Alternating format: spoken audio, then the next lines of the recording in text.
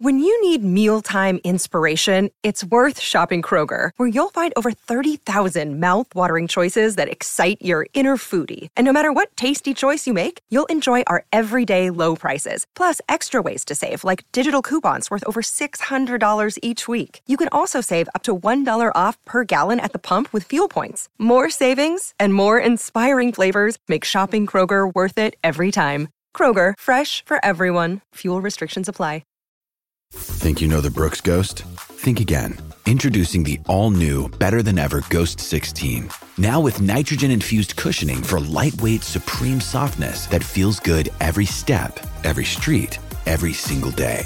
So go ahead, take your daily joyride in the all-new nitrogen-infused Ghost 16. It'll turn your everyday miles into everyday endorphins. Let's run there. Head to brooksrunning.com to learn more. I'm Chuck Mindenhall, and I'm here to record another one of these pre-game previews. This one on Mexican Independence Day, Grasso versus Shevchenko 2. Wasn't sure I'd be back in the studio here. It's been a long time since I've had an invitation to join the crew. I've seen Rashad Evans, Aaron Bronstetter, just to name a couple of guys who've been floating through. Pretty sure they lost my number, but I'm back here. You know what I mean? I'm resilient. They finally found your number to call you back. I know. You know what I mean? Exactly. Nightmare blunt rotation one more time. I think generally we get together for these things for pay-per-views or big shows like that. This one's just a fight night, so you know it's big if they're calling in the big dog for that one. Both men have grown a little bit in their waist. Who hired Chuck? Oh, sorry. But it is good to be back. It's always fun to visit Jersey City, and it has been too long. I think it's been a couple of months for me, so this will be good. All right, here's the thing. Saturday, September 16th, Mexican Independence Weekend in Las Vegas. No, Canelo's not fighting. No. He got pushed out. The UFC is fighting. Yeah, T-Mobile Arena, UFC Fight Night. UFC Noche, and we are not racist. Trying to be. No. Morning Combat coming at you with the pregame preview. Brian Campbell. But we are white. Co-host Luke Thomas in the middle, a family member in these parts. They finally found your number to call you back. I know. You know what I mean? Exactly. The Iron Man or the Ice Man or, the Ice Hole, Chuck Mindenhall. Yeah, There we go. I like All that. right, I like that. Ice Hole Truckers over Nightmare here. blunt rotation one more time. Look at this. So this is not too long removed from UFC 293. We're in this kind of weird year for the UFC where sometimes we get bad matchmaking. This is really good matchmaking, and for my money, really good product placement and brand awareness for their customer for the UFC, which is trying to cut into that traditional combat sports, the two big Mexican holidays, Mexican combat sports holidays, Cinco de Mayo, the Las Vegas trip for Independence Day in September. They're going on that day. Mm-hmm. No Canelo. He's September 30th in Las Vegas.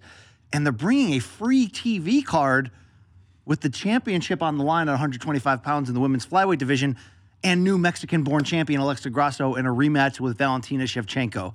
First and foremost, Luke, is it UFC Noche? Does that make any sense? UFC night? UFC what are we doing nights. here? Yeah, UFC nights. I don't know. Fight Noche? Isn't that I guess it doesn't make sense to do pelear or pelea. Yeah, it's a little too much. So I guess they just call it UFC Noche. Listen, I tell you what, I don't necessarily.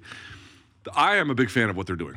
I think that this is a great thing that they're undertaking. It makes sense in Las Vegas. It's a new way to promote. I tell you that if you see it, when you go to Canelo fight, you obviously see it. But BC, it was an eye-opener for me because all the times I've seen big Mexican fighters, they were on like a big Canelo card.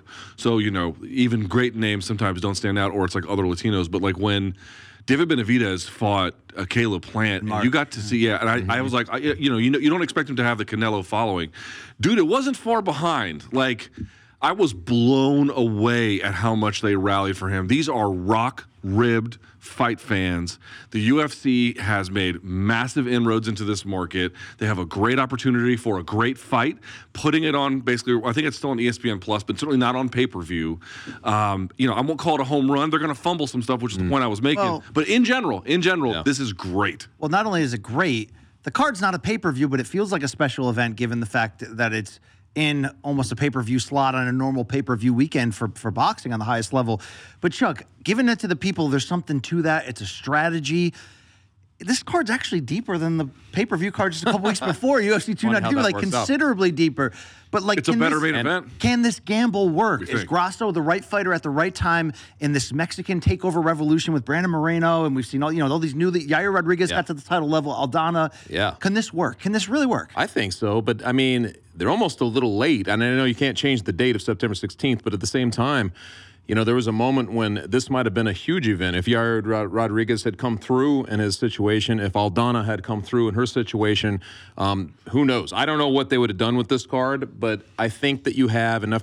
We used to kind of place Cain Velasquez and be like, okay, let's see. And then we kind of talked about Henry Cejudo too. These are guys that weren't Mexico born. They weren't going to do, but they were moving shows down to Mexico City. They were doing that sort of thing.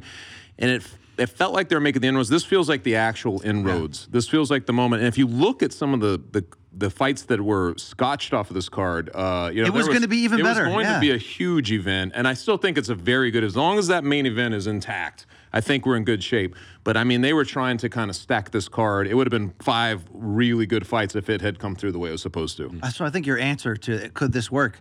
I think it could. Maybe they got lucky that there's no big major boxing event here, but the continued education of the Mexican fight fan to put UFC on that same level, well, you need the homegrown stars, and they've proven that they can do that. And, Luke Cain, it didn't work as an experiment, but Cain was always a shoot-first wrestler, to be fair. He was supposed to be the big promising guy. He certainly was when he beat Brock for the local second-generation or third-generation Latino market. But going to Mexico, my wife one time made a point about Cain, and when he fought Verdum, because they did a bunch of media, and she watched it. She was like, I don't know if you know this, but Verdum's Spanish is better than Cain's, like substantially, But now, so you've got somebody who can actually inform you on. Yeah, she heard it, and she was like, I think it's improved substantially since then. But how does she pronounce Bruce Leroy by any chance? You'd have to ask her. I can get her to record. But the point being, I'm trying to make here is, they didn't quite have the local turn and the way they needed, and there has been some faltering in 2023.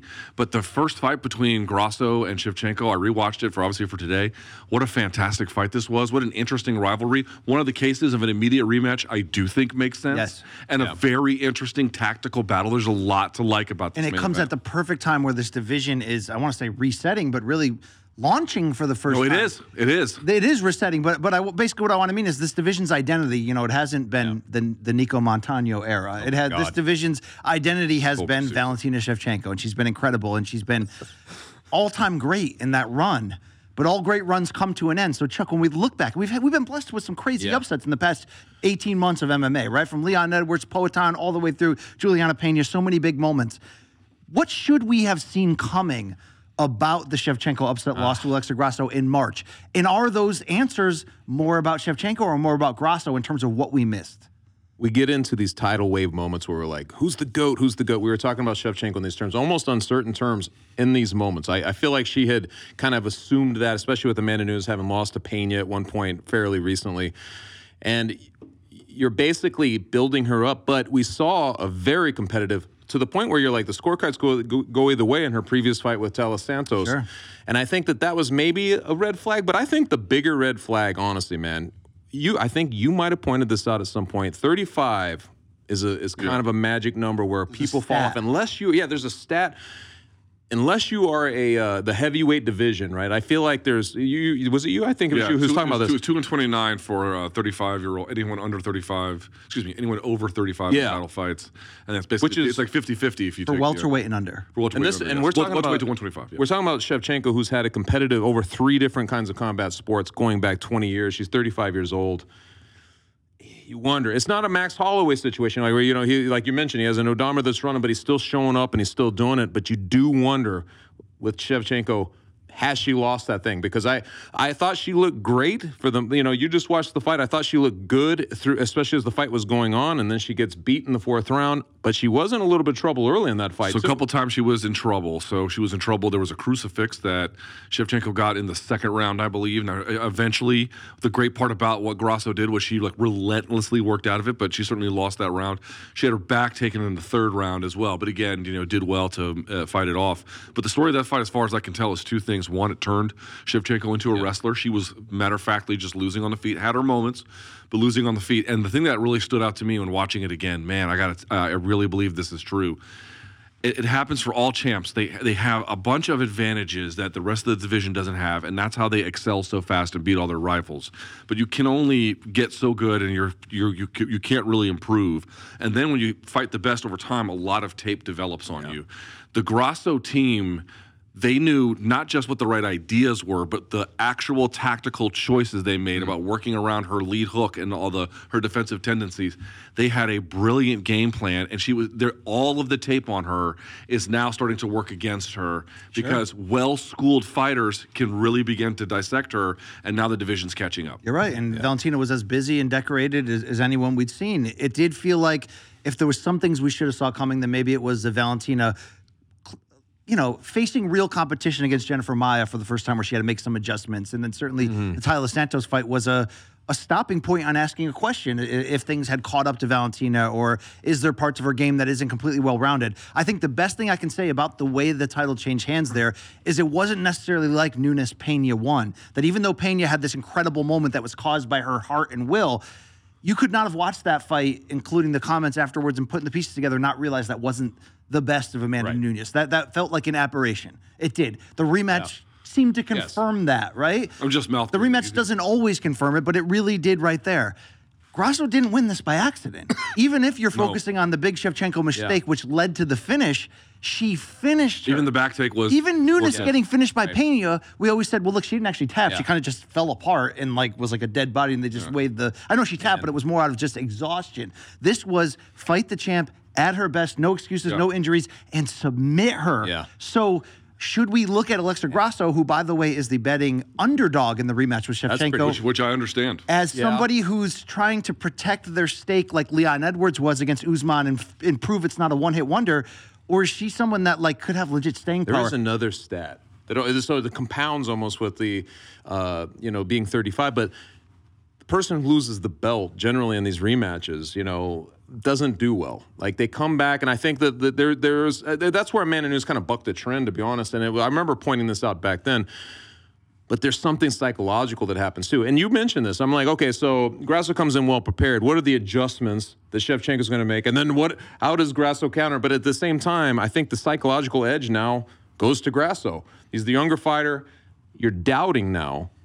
Vegas is doubting. I think I've talked to certain people who think that the first fight was fluky, but now you're doubting somebody and putting an extra chip on her shoulder to do it again. You know what I mean? And I feel like you look at it, this kind of, in those abstract kind of intangibles, and I kind of you like Grasso. Also, they're booking her in a kind of emotional moment. September 16th, Mexican Independence Day. They're kind of counting on her showing They're up. making her the face of the flag in a lot of ways. Saying. This is a big moment. So, Luke, is there any elements to it that's fluky? It was a Shevchenko mistake that set it up, but boy, did Grasso slide into the moment and make a finish happen that we wouldn't expected that, would it? So there's a competing narrative, if you want to believe it. The reality was Grasso won the fight on the feet to the extent that it was on the feet, certainly the first round. But then rounds 2 and 3 were Shevchenko rounds, kind of in a boring way, but through wrestling. There is at least an argument to make that you could see Shevchenko physically picking it up in the fourth, and maybe Grasso starting to fade when she made that error that Grasso legitimately took advantage of because of her good preparation. There's nothing fluky about that. The rematch, to me, the biggest question is the physicality and the takedown defense and the ability to cause separation between Grasso and Shevchenko. If she can manage that, there's no doubt in my mind she can win. There's a different fight from distance, and that represents where the odds are. Again, we go back to it. Footwork being a part of takedown defense, all of it being related. Because, again, Shevchenko couldn't do a whole lot to her except get good positions. So Grasso can survive, but that's not enough to beat her if this fight's going to be there. You got to shut that shit down quickly. Can't you do that? Shevchenko, even at 35, still a physical powerhouse. All right, Chuck, Grasso in that fight showed us that she was better than we thought, but it's really about this larger reinvention to this new weight class. She weighed out of the former weight class at 115, which had the deeper pool. Now 125 suddenly infused with everybody, including Rose. I mean, it's wild how deep this division got. She's the queen of this division. Was it more about just finding the right weight class and then allowing her skills to, because I didn't feel like there was anything actually fluky about the way she won it. She was at the right moment, the right time, and she delivered the right performance. How good is she compared to this growing division around her? I mean, give me the answers here, Chuck, please. Man, feeling Black Thought. She's definitely become better and better. There was a time between 2017 and 2019, I believe, where she went 2-3. She loses to like Felice Herrigs. Like those types. Yes. And you're sort of like, damn, Chuck. But I mean, lost to Felice Herrigs. I'm like, shit. No, I'm just saying, like, you wouldn't think that would be on her resume, but there was a point in time, because she had a lot of hype before that. I felt like she kind of had some hype, but that took it away. And I'd be lying if I said I foresaw that she was going to come back and become a champion and like kind of turn it on as she has. But she's been a very bright fighter. She's kind of, what is it? The Lobo Gym? What is a? Yeah. I mean, I feel like they're really well coached, which means wolf. Yeah, and they're well coached, and I feel like she has shown that. And I think just her showing up in that fight, the first round, you could tell that there wasn't a lot of intimidation. You imagine that, like, this is somebody who we'd put up almost on a mythological level in that women's flyweight. Like, we were talking about Shevchenko in terms of, the GOAT and all these things. And sometimes people just aren't buying into that. They use it as fuel, but you could just tell that she was not going to be intimidated by her. Look how well they scouted her. They scouted her, dude. They knew all the different parts of her tendencies, of her shot choices. Again, they were overmatched physically when it came to it, but at distance. Remember how many times she was able to cover distance and then get Valentina leaning back and then drill her? You couldn't believe it. You're like, oh my God, she keeps doing it. They knew. If they can scout that well before, what's to say they couldn't do that again? Like, this is a very well, like, the strategic abilities of the coaches over there is high level. Like, they're in this fight, make no mistake about it. I believe that. Valentina is 35 now. The first fight in March before she turned. In good shape for 35. I'm sure for her birthday on Instagram, there's been a lot of creeps probably, commenting. She's probably firing a lot of guns. She has the grossest audience, pound for pound. Luke, dude, her fans are the grossest. That is true, actually. 100% are into autoerotic asphyxiation, which is, if that's your bag. I'm sure Cannibal Corpse has a whole album about that topic. Probably, and more than that. That's a fair point. But I'm just going to say, like, her fans, I mean, you need to go to horny jail. So how big of a... You're talking to one of them. Yeah, stop it, please. You said Amanda Nunes bucked the trend of winning back the title, especially at an advanced age. Tell me you do no fucking without telling me you do no fucking. In some ways, Adesanya did the same thing, although we consider him closer to the peak of the prime in a lot of ways. But he went back in there after losing the title. How big would this win be for Shevchenko? Is this win merely to put a giant wad of gum on the hole in the side of the dam of her eventual rise to all-time greatness, which she'll still get to? She's proved that. She's earned that. But how big a win from a GSP correcting the Matt Serra, hole on his resume and doing it emphatically? I think it would be big in the sense that from from the people in the bubble, I don't feel like it was a fluke. So if she goes in there and makes it seem like a fluke suddenly, she goes in there and blows right through Alexa Grasso, you'd be like, well, I mean, now this is crazy. Like, she's, able to restore. But we just haven't seen that. But I think if she's able to regain, to recapture that title, we were already talking about her in the stratosphere of, like, the women's all-time fighters. I mean, to me, that would be a big deal. Because I feel like this is when it starts to go stack against your age. You have somebody who, like you were saying, not intimidated. I think you've worn the target long enough now where, just stay hungry at that level, and to be that target for so long, to overcome that is very difficult. Yeah, you motivate somebody that talented and dangerous to be at their absolute, no question best, like she's going to have to be here. You're going to get a dangerous version, even at 35, of Shevchenko. Luke, you know that. I don't think there's any question. She's strategic as well. She's technical. When is she not technical? I mean, even when you make a mistake or overcommitment to a certain kind of technique, whatever you want to attribute the loss to Grasso, to lack of focus, no one can have perfect performances all the time, dude. She's a fucking... Dude, she's an institution, and she is the institution of this division. That's who she is. But again, I go back to it, man. I think, I really think people are sleeping. Like, they always talk about, like, the hunger of Mexican fighters, like, they're willing to go to war. But she got outplayed on the feet in the first fight. She got outplayed. That's where she took the back. The back happened standing on the feet. She got outplayed on the feet, fair and fucking square. No two ways about it. It's crazy, too, because if you look at the stats, and I mean, you just watch it, but just kind of glance at the stats, she was getting outstruck. But, of course, a lot of that's inside, right? Like, it's a lot of inside stuff. But I just think that having done it once, and then still being doubted works for Grasso. If you just kind of look at her psychology, the way that she's, the way she talks and thinks, I think it benefits her in the end. It'd be really interesting. I mean, I love this type of fight because you could see the path easily for Shevchenko in that first fight, like what it was going to be. Do you just ratchet it to a 10 and just say, like, all right, I don't care if we spoil, Mexican Independence Day and everybody boos me, but I'm going to win the way I need to win. You know what I mean? When we saw Shevchenko at her greatest, which was the run initially she had as flyweight champion, she could win any single way, and she certainly can. And even if we felt she had holes in wrestling against Santos, she worked as hard as crazy to build up to the Grasso fight to try to repair that hole. She can do everything. Do we need to see her, though, be more offensive in trying to prove this point and come back and win this? Because when we have seen her out of necessity, think of like the second half rallies against Amanda Nunes. I mean, Shevchenko is awesome. She's known more as the counter striker, and maybe that's where she's at her best. But if she goes attacking Grasso here and becomes the aggressor. When does she do that? Dude, this ain't Jessica I, bro. She had to do it against Holly Holm, and she. I mean, I know. See, the thing is, Grasso started out as not necessarily a slam dunk prospect, an interesting prospect, a good prospect, but it wasn't like she was like Bo Nickel or something. Really, like, holy fucking shit. She was just young and from Mexico, and that's right. She was getting some wins. And I think all of us were like, can Mexico at the time? Obviously, but this is the best it's ever been in Spanish-speaking MMA. So, like, 7-8 years ago, you had a question of like how far they could go, dude. They're ready, like they're here, like they are on par with it, and that last fight was fascinating to see. I really think that the limits where she couldn't do that in the wrestling game, and I think you're going to have to win this one. We'll fucking see. Yeah.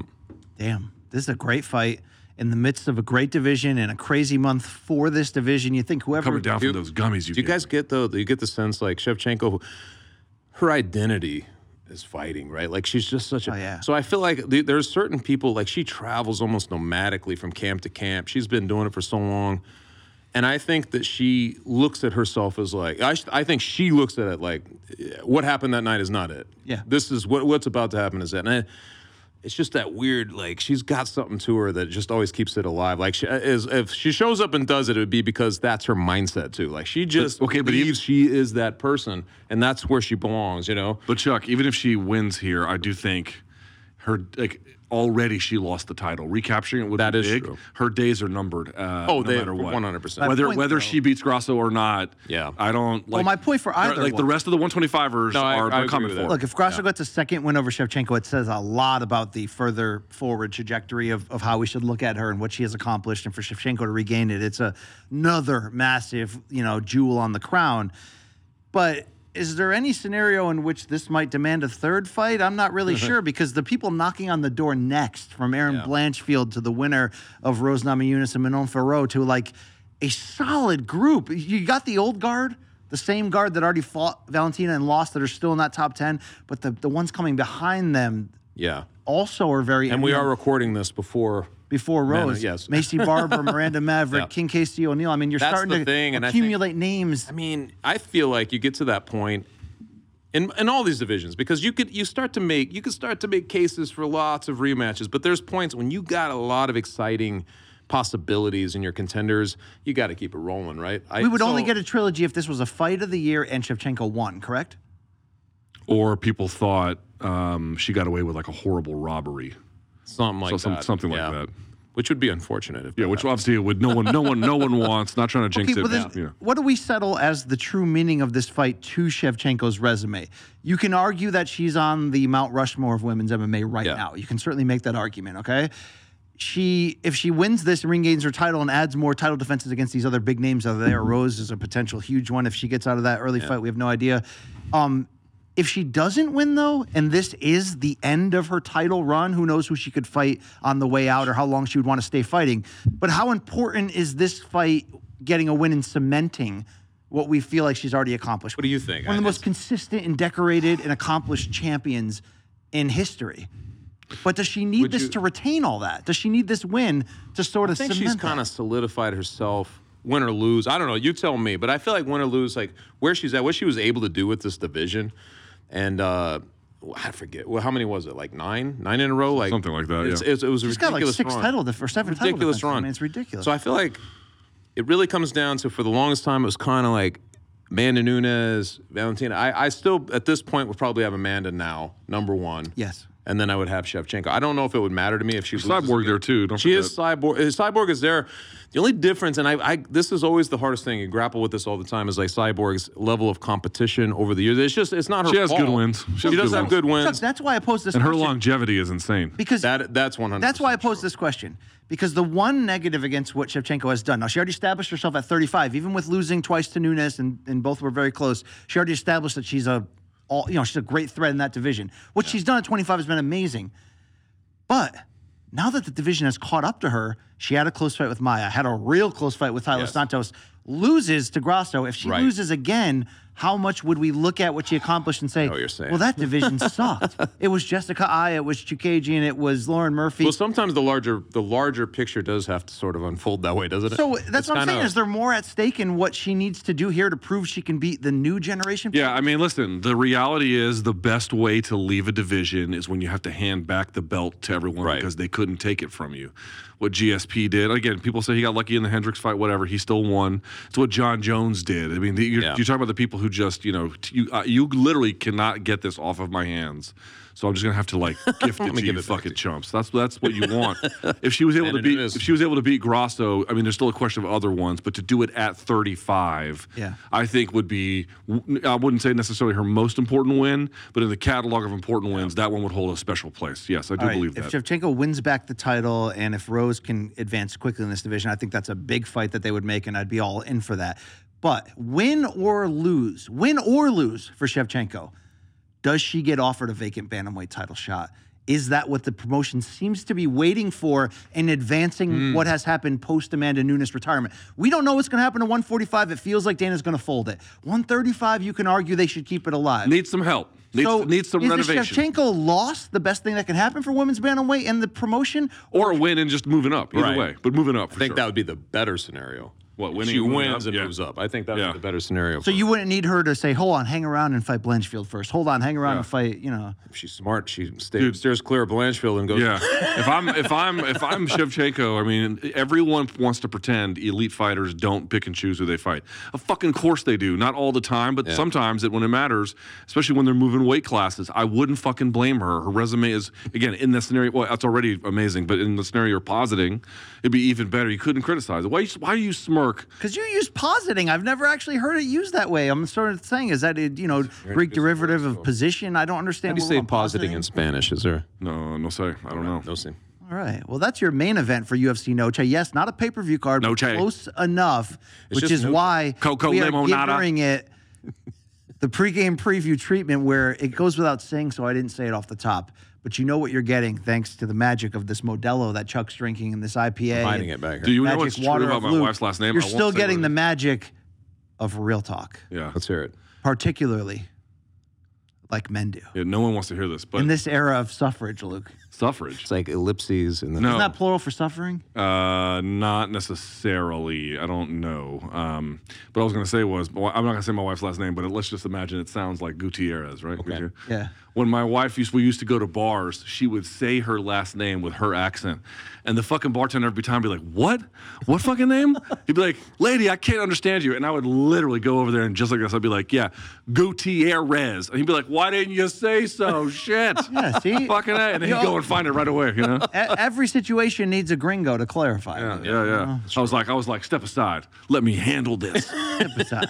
I'm doing the hump. Yeah. Okay. So our co-main event, and I think this. Dude, you know what I noticed? I noticed I'm starting to get gray hairs in my mustache. It's over for me, bro. The gray has taken me the away. Drapes match the carpet? Oh yeah, dude. I got some grays. I got grays. That means he's got a gross a-hole. Yeah. Wow. I mean, what is yours? Amazing. So speaking of shit, let's go on this card. If this ends up being the co-main event, I'm certainly into it. Okay, this is not a pay-per-view; it's a glorified fight night card, and I like this card a lot. But Kevin Holland is coming the hell on at fight. welterweight. It's got nothing to do with Mexican MMA, but it's great. And that submission win over Michael Chiesa, the second straight win, seemed to elevate, in my opinion, Holland away from being Donald Cowboy Cerrone 2.0. I'll fight anybody at any time, and that's my rhythm, and I'm going to win and lose some and talk shit in the cage. Now, I think he actually is a welterweight contender. Only he's fighting the guy who could have next in this entire division, Jack Della Maddalena, unbeaten in the UFC, 15-2 overall. But Maddalena's coming off a split decision against a guy you never heard of in a fight that he just who's very good, who was unheralded, but turned out to be quite good. Yeah. All I'm saying is this is a tough fight for both of them. Yeah. It's an important fight for the welterweight division. Chuck, what excites you the most about this one? I think, honestly, in his last fight, Maddalena, like, the situation being what it was, like, what he moved off a card, he goes back a week, he takes on, this is the third opponent he was supposed to be facing within that amount of time, right? The fact that he was able to win it at all should speak some volumes. It's funny that we focus on, well, you should have put him away, but we're used to him smoking guys in the first round. He has like 4 in a row? Like, he had 4 in a row in the first round. He was put in a very difficult situation. I think you're closer to the truth on this, but that the dude he's facing just happened to be a little better than people understood. He was a champion out of a good Jersey promotion. He was legit. It's one of those type of things. So the fact that he got through it, to me, is like, all right, he's got some mettle. Now, we're supposed to get him against Sean Brady, and which always was like, ooh, this could be a come to earth moment for this guy. Yeah, but for both guys. Yeah, exactly. We said the guy's name, Basil Hafez? Hafez, yeah. Hafez was the gentleman who pushed. Yeah, that guy can fight his ass off. He was good. He was good. Or is it Basile? I don't know. I don't know. But this to me is kind of going back now to almost like the Sean Brady thing, where like you're casting a lot of doubt, right, onto the situation. If we're trying to escalate and trying to put this guy into a situation where he can be in contention soon, this is a tough test. I mean, this is... Maddalena's not going to wrestle. I mean, I don't think, right? He's not going to try to put him. Is he going to try to do anything like this, like wrestle and put him on his back, like what we saw, like the kryptonite for Holland earlier, like a couple years ago when guys were doing that? But I feel like it plays out mostly on the feet, and so it could go that way. I mean, it could go either way. Also, Holland kind of gets tuned up a little bit early as well, and then rebounds on the feet too. So. It's an interesting one. I feel like there's people who are real high on Jack Della Maddalena for a lot of good reasons. He was entering Bo Nickel hype territory for a short season. And then the last fight was, I think he performed quite ably. I think short notice fights really skew perspective about what's happening. But there are people. Situation. There are people who are concerned. Remember when Rick Story beat Nate Marquardt? He was thrown into that. Yeah. Derailed all this. It's crazy. It's like it's hard to just change opponents like that. Who made Rick Story bleed from the ears? Another day is here, and you're ready for it. What to wear? Check. Breakfast, lunch, and dinner? Check. Planning for what's next and how to save for it? That's where Bank of America can help. For your financial to-dos, Bank of America has experts ready to help get you closer to your goals. Get started at one of our local financial centers or 24/7 in our mobile banking app.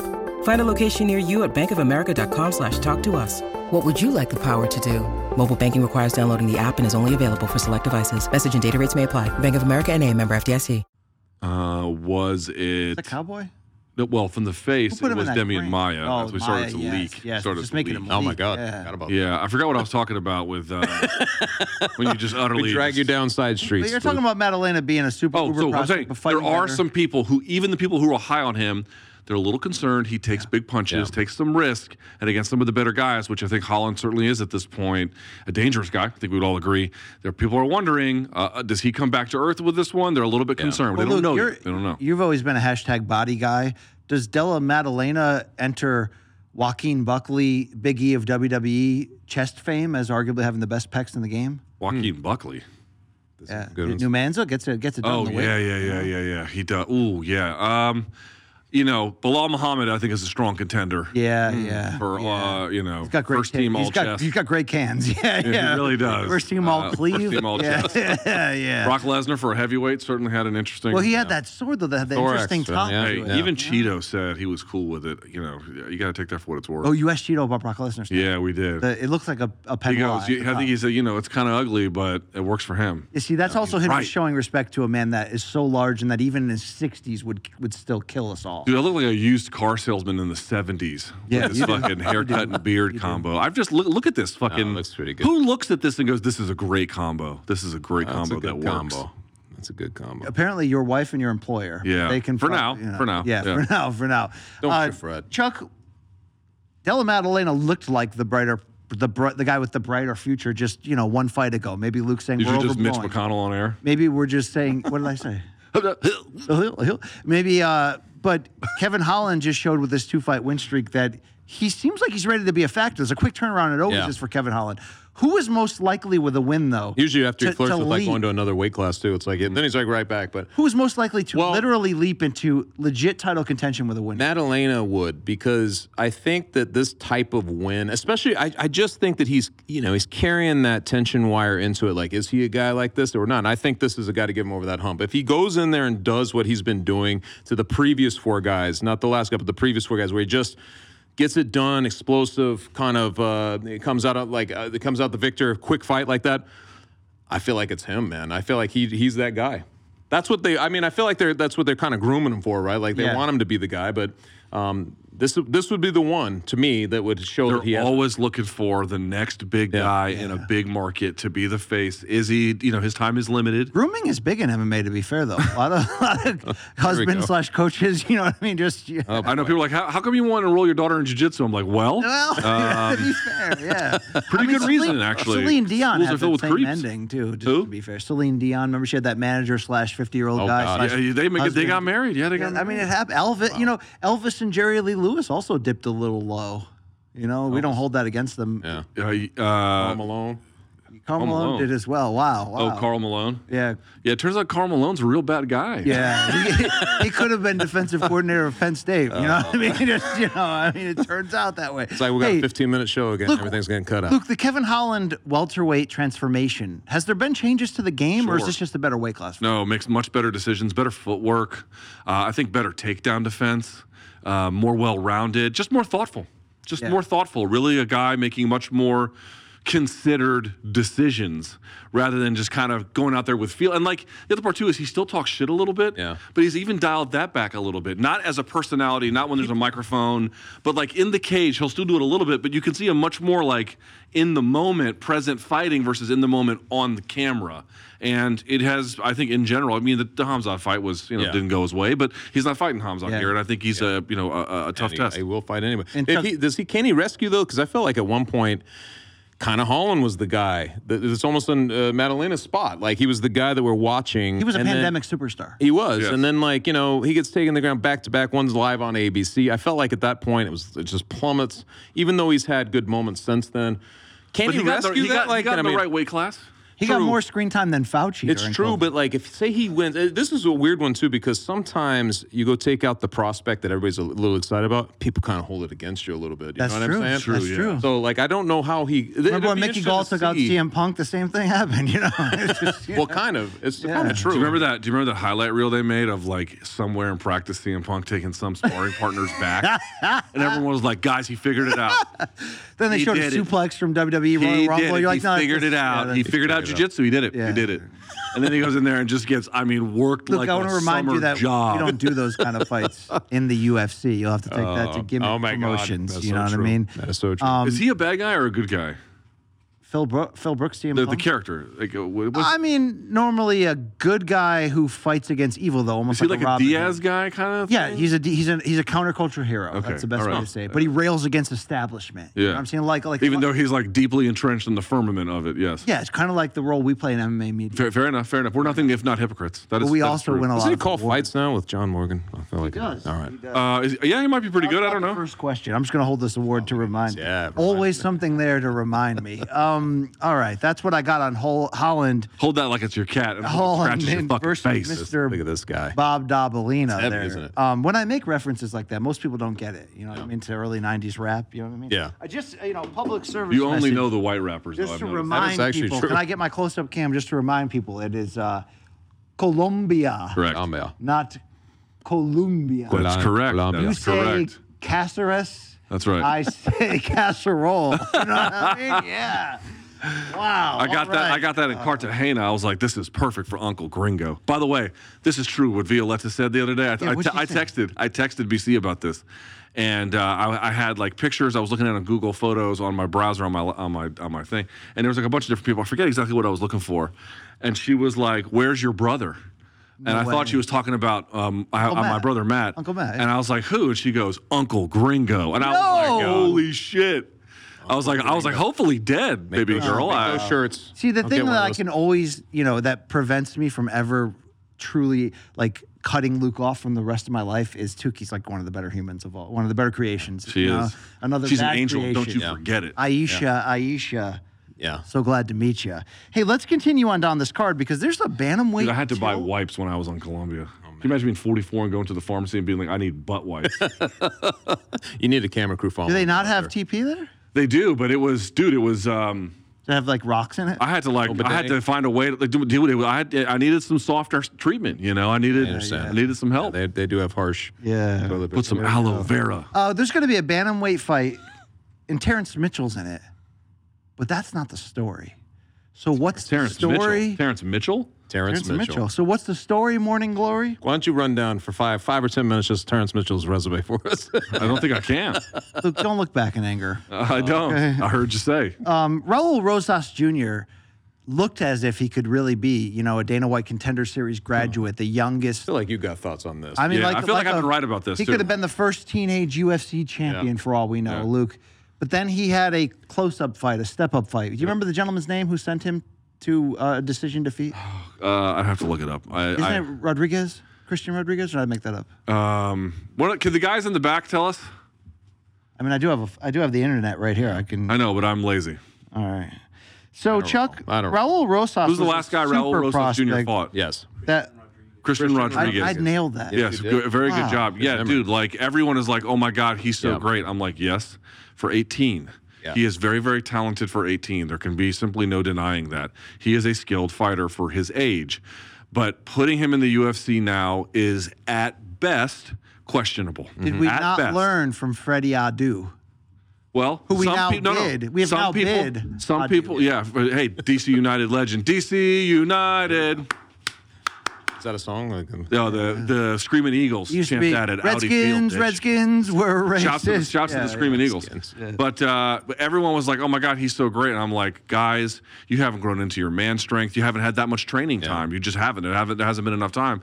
And so like the fact that he is good at finding the back and staying on there, but there's just he is green. He is green as shit. So like, could he turn out to be good? Yes. But you are risking this fucking guy's development by just throwing him, even with a soft treatment in the UFC, throwing him into the UFC against like grown men, like 25 years old. Greener than we're going to see what happens. Dehydrated shit after a flight home from Colombia, right? Because he tries to keep those liquids in. The wipes. Chuck, if he loses this fight, though, how do you bounce back? How do you bounce back from that? I mean, he didn't lose with one punch KO. But he got solved. He got exposure. He did not have a deep game. I'm more on your side because, who's the guy's name? Terrence Mitchell. Mitchell. He beats Terrence Mitchell. It just keeps setting up. I'm not sure you're going to have like what you do with him. It has to be one of the slowest. If they're doing it without being negligent, you probably want the slowest kind of build, right? Like to put him in what if equal you situations. put him in there against TJ Dillashaw's other arm just to draw? We draw. That's a stupid joke. I want you to know I think that's a stupid joke. Thank you. On the record. Put that on record. But if he loses, and this is where you're like, man, he's 18 years old.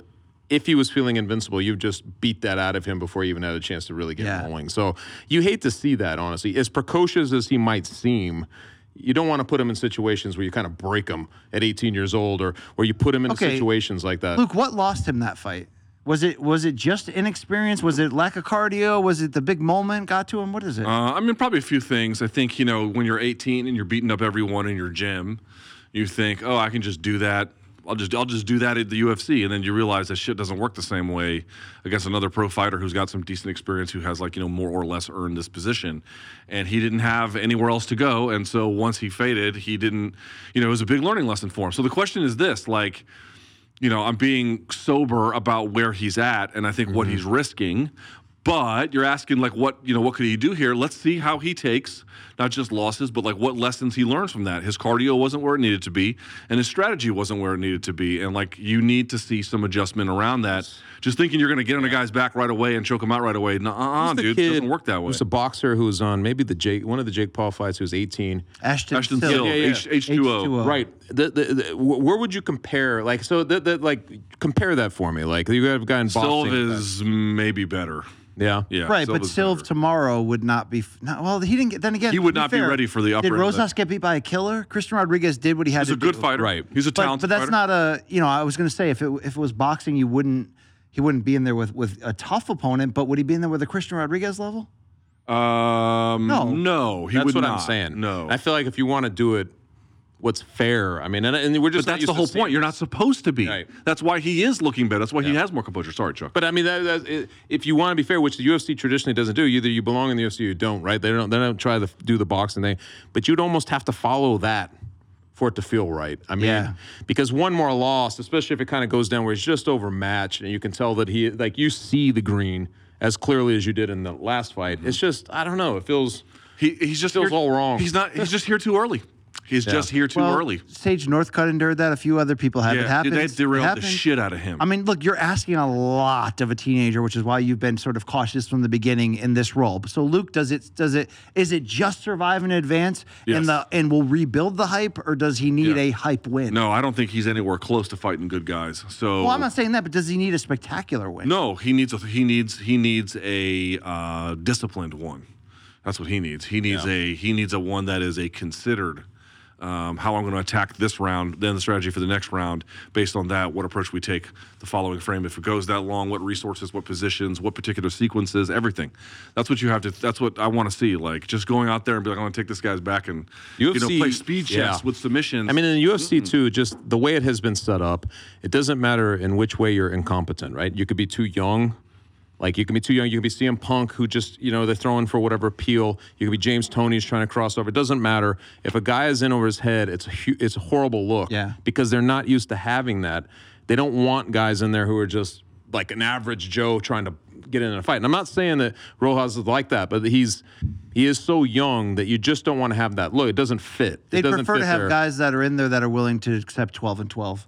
And go through the DWC. That's true, though. And also, listen, he speaks fluent Spanish, and if you're the UFC, do you want someone who you could say is like an 18? Because in boxing, the Canelo was, like a really, I think he went pro at 16. 15. Yeah, 15. Yeah. I mean, having a teenage young Mexican sensation would be great for them. That would be. But I'm telling you, they pushed him out too quickly. And what will happen, I guess we'll see, but they are risking it big time. Noche means UFC night. What would be UFC morning? You could say mañana on the next day, or you could say, desayuno would be breakfast. I'm not sure. I'm not sure. All right, we'll see who has brushing up great one. There's only one other fight. Like I said, I have the cognitive recall of a lobotomized chimp at this point. Just call me angel on the morning. I hope your pubic hairs. I hope your pubic hairs turn to fishing hooks. There's only one other fight that I believe truly matters on this card, and it's certainly in my household. It matters a lot. We can talk so much, and we have, about the renewed strength, the resurgence of the women's 125-pound division, the new stable of title contenders and risers. I know. Hold on. Risers, baby. Who is rising more in the game of MMA on a 10-fight win streak, including 4-0 in the UFC, than Tracy Cortez? Yep, she's on this card. Who's taking on another 125-pound riser in Jasmine Jazdavicius. This is main card, right? Is this the main card? We don't know yet. We don't know the full layout. I believe that fight is on the main card. It should be. I mean, so look, Jasmine just had a breakout performance to show us exactly who she is after massive improvement. She had some stumbles on the way up. Cortez, though, has been perfect for 10 straight fights. Well, explain that. How good is this fight in terms of like the future of this division, Luke? Outside of the exit of the Brian Ortega relationship and the things that we also care about. So remember, she had the win. Relationship. I haven't been paying attention. She had the win over Gatto, but I think that it wasn't necessarily the most inspiring performance. Obviously, before that beating Kish and Egger. And then Vanessa Mello, she hasn't really been tested against someone else who's been a rising sensation in a real way in this division. Here it comes. Finally, we're going to get a good look. What we have seen has been very interesting and promising in a lot of ways. Not perfect, but a work in progress. And there's nothing wrong with that. But now we're going to bring that picture, I think, a little bit more into focus. Yeah. It's a great fight. I actually love this fight. And great, different like dimensions. Like one tall and rangy, another one a little more short and stout, but still all pretty technical. It's good. Yeah. I'm with you. I had a I bet the body description. I bet the body description. I had a big one in the holster. We're just gonna put that right in and walk out of the bank. So Chuck, is Jasmine Jazdavicius now a future threat to this title in this division? Maybe. I didn't see that last fight. It was the Miranda, right? That Miranda was the last fight. I did not see that fight going down the way it ended up going. Me neither. So I would say the eyes are on her now, right? Like, and that's half of it is just having people pay attention. I think this is it's a big card for her to be on. This is a good spot. Canadian. I bet the UFC would love some Canadian talent to stand out. Yes, and if she's able to do that in this fight against Cortez, I think she enters that space. I mean, people are paying attention. I felt like she blew up on that last fight on social media. I was like, this is pretty crazy. You can sometimes see it in that sort of thing. People were paying attention to her, you know? Yeah, I feel like the winner of this fight could be a riser, could make some noise, could get a big fight in this division. Either way, it's a big win for the other person. Like beating Trace Cortez means something, and beating Jasudavicius means something. Yeah, this is good matchmaking. You got to salute it is good UFC matchmaking in that regard, and this division's been on fire. I mean, Chuck, would you agree that 125 has taken over the reins from 115 as the money women's division? I think so now. I mean, it's crazy because we're filming this before we get the Rose Namajunas fight. But given her, given some of the things that are happening, like Rose entering the picture and where people are at, where the stage, like people coming up, the people are in there, I do think that it kind of reminds me of what men's bantamweight was last year. Like where all these guys, 8 guys, you could matchmake anyway and it would be pretty fun. Yeah. I prefer the Baron era at bantamweight. Yeah. Henan Barral, pound for pound king. Oh he just pulled out of a fight that he never agreed to. Did you see that? What? He just got pulled from a game bred card, and then he was like, I never actually agreed to that. Dude, he was going to fight bare knuckle MMA. Yeah, that's a bad idea, right? I mean, he's probably still only 29, but he's been on a rough slide. Boy, just all the CTE, huh? He was on top of the world at one point. Yeah, and now his brain got rattled. DJ Dillashaw. All right. Well, we have broken it down. Not a pay-per-view, but it's got big fight feels. UFC Noche going on in Las Vegas, and we gave you the real talk because... By the way, there's a bunch of different Mexicans on this card, and by the way, they're all from different gyms. Like Entrin Gym is on this one, Lobo Gym is on this one. But real quickly, I just want to shout out the Mexican fighters, make sure we name them, because that's why they're there. Let's see. By the way, there's also like Roman Kopylov taking on Josh Fremd, which is like...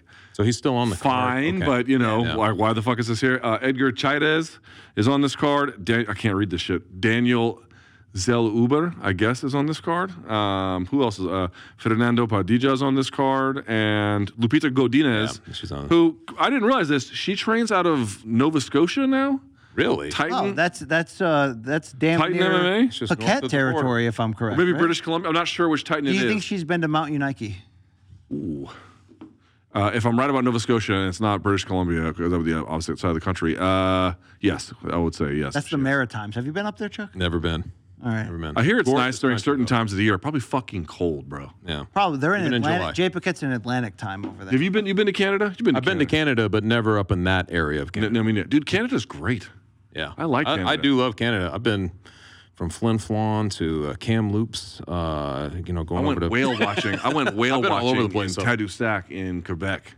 Yeah. How about that? That was pretty cool. Wait. That's way up that's to St. okay. Lawrence, right? Yeah. That's way up. Tofino, that's where I went in British Columbia, the Vancouver Island. Man, talk about, like you're talking about whales. Mm-hmm.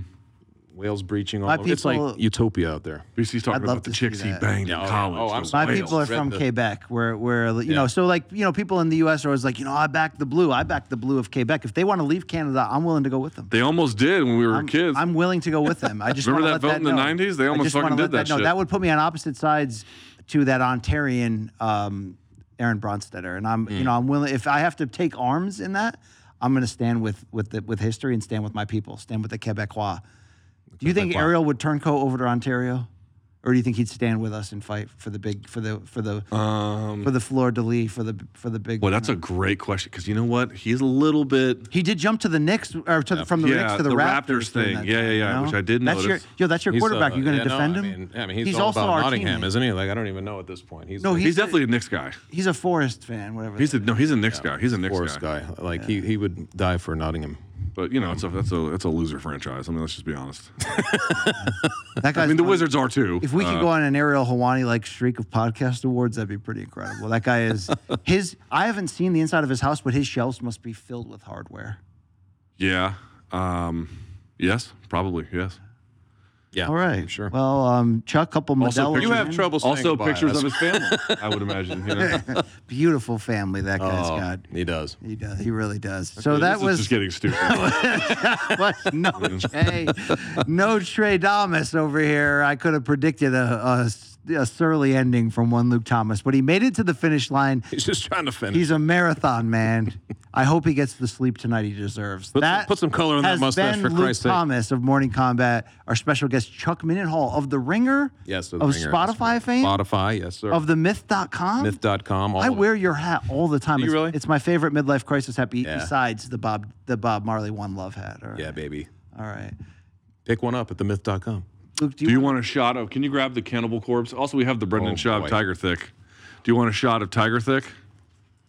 Oh boy! Actually, you know what? I'll tell you this much: the Tiger Thick is better than the Cannibal Corpse whiskey for sure. You know the thing about Schaub is I have tried this. Yeah, he snuck in a tasty whiskey. Yeah, he did. Guy. He did. Actually, it's pretty good. It's pretty good. I don't drink. Anything Schaub touches pretty much is gold. Well, would you say the mountaintop moment for him was? Oh fuck! This is batch number 1. Was Crow Cop? It was an expensive bottle right there. What's that? Was Schaub's mountaintop Crow Cop? Was that the New Jersey fight? Like the Crow Cop one was good. That was a really good ass one. knockout. Yeah. Yeah, that's that. Yeah, didn't he beat Gabriel Gonzaga too? Probably not. I can't remember. He had a good one in Jersey. Which one was that? The Crow Cop? I forget now. I get them all mixed up. But he had some good moments. He had Luke called his second fight. I did. Yeah. He had one in the UWC at the Patriots. The Ultimate Warrior Challenge? You're calling fights back then? I did, yeah. I was Your memoir is going to be fast. You should know that my career has not progressed as a commentator because I was quite terrible at it. Very bad. Very bad. You can find Luke's further broadcasting work on Showtime. Thank you very much. For the great staff here that have stayed up, a long time to put us over here, and for Chuck making the trip, it's been great. Brian Campbell has full-blown AIDS. Yeah. Noche. This is to the nighttime, because it's the right time. Get fucked. You're trying to find more to say. These are the longest. Right, here we go. Let's close with longer this. and longer. I touch myself. I want you to love me. I forgive myself. I want you to remind me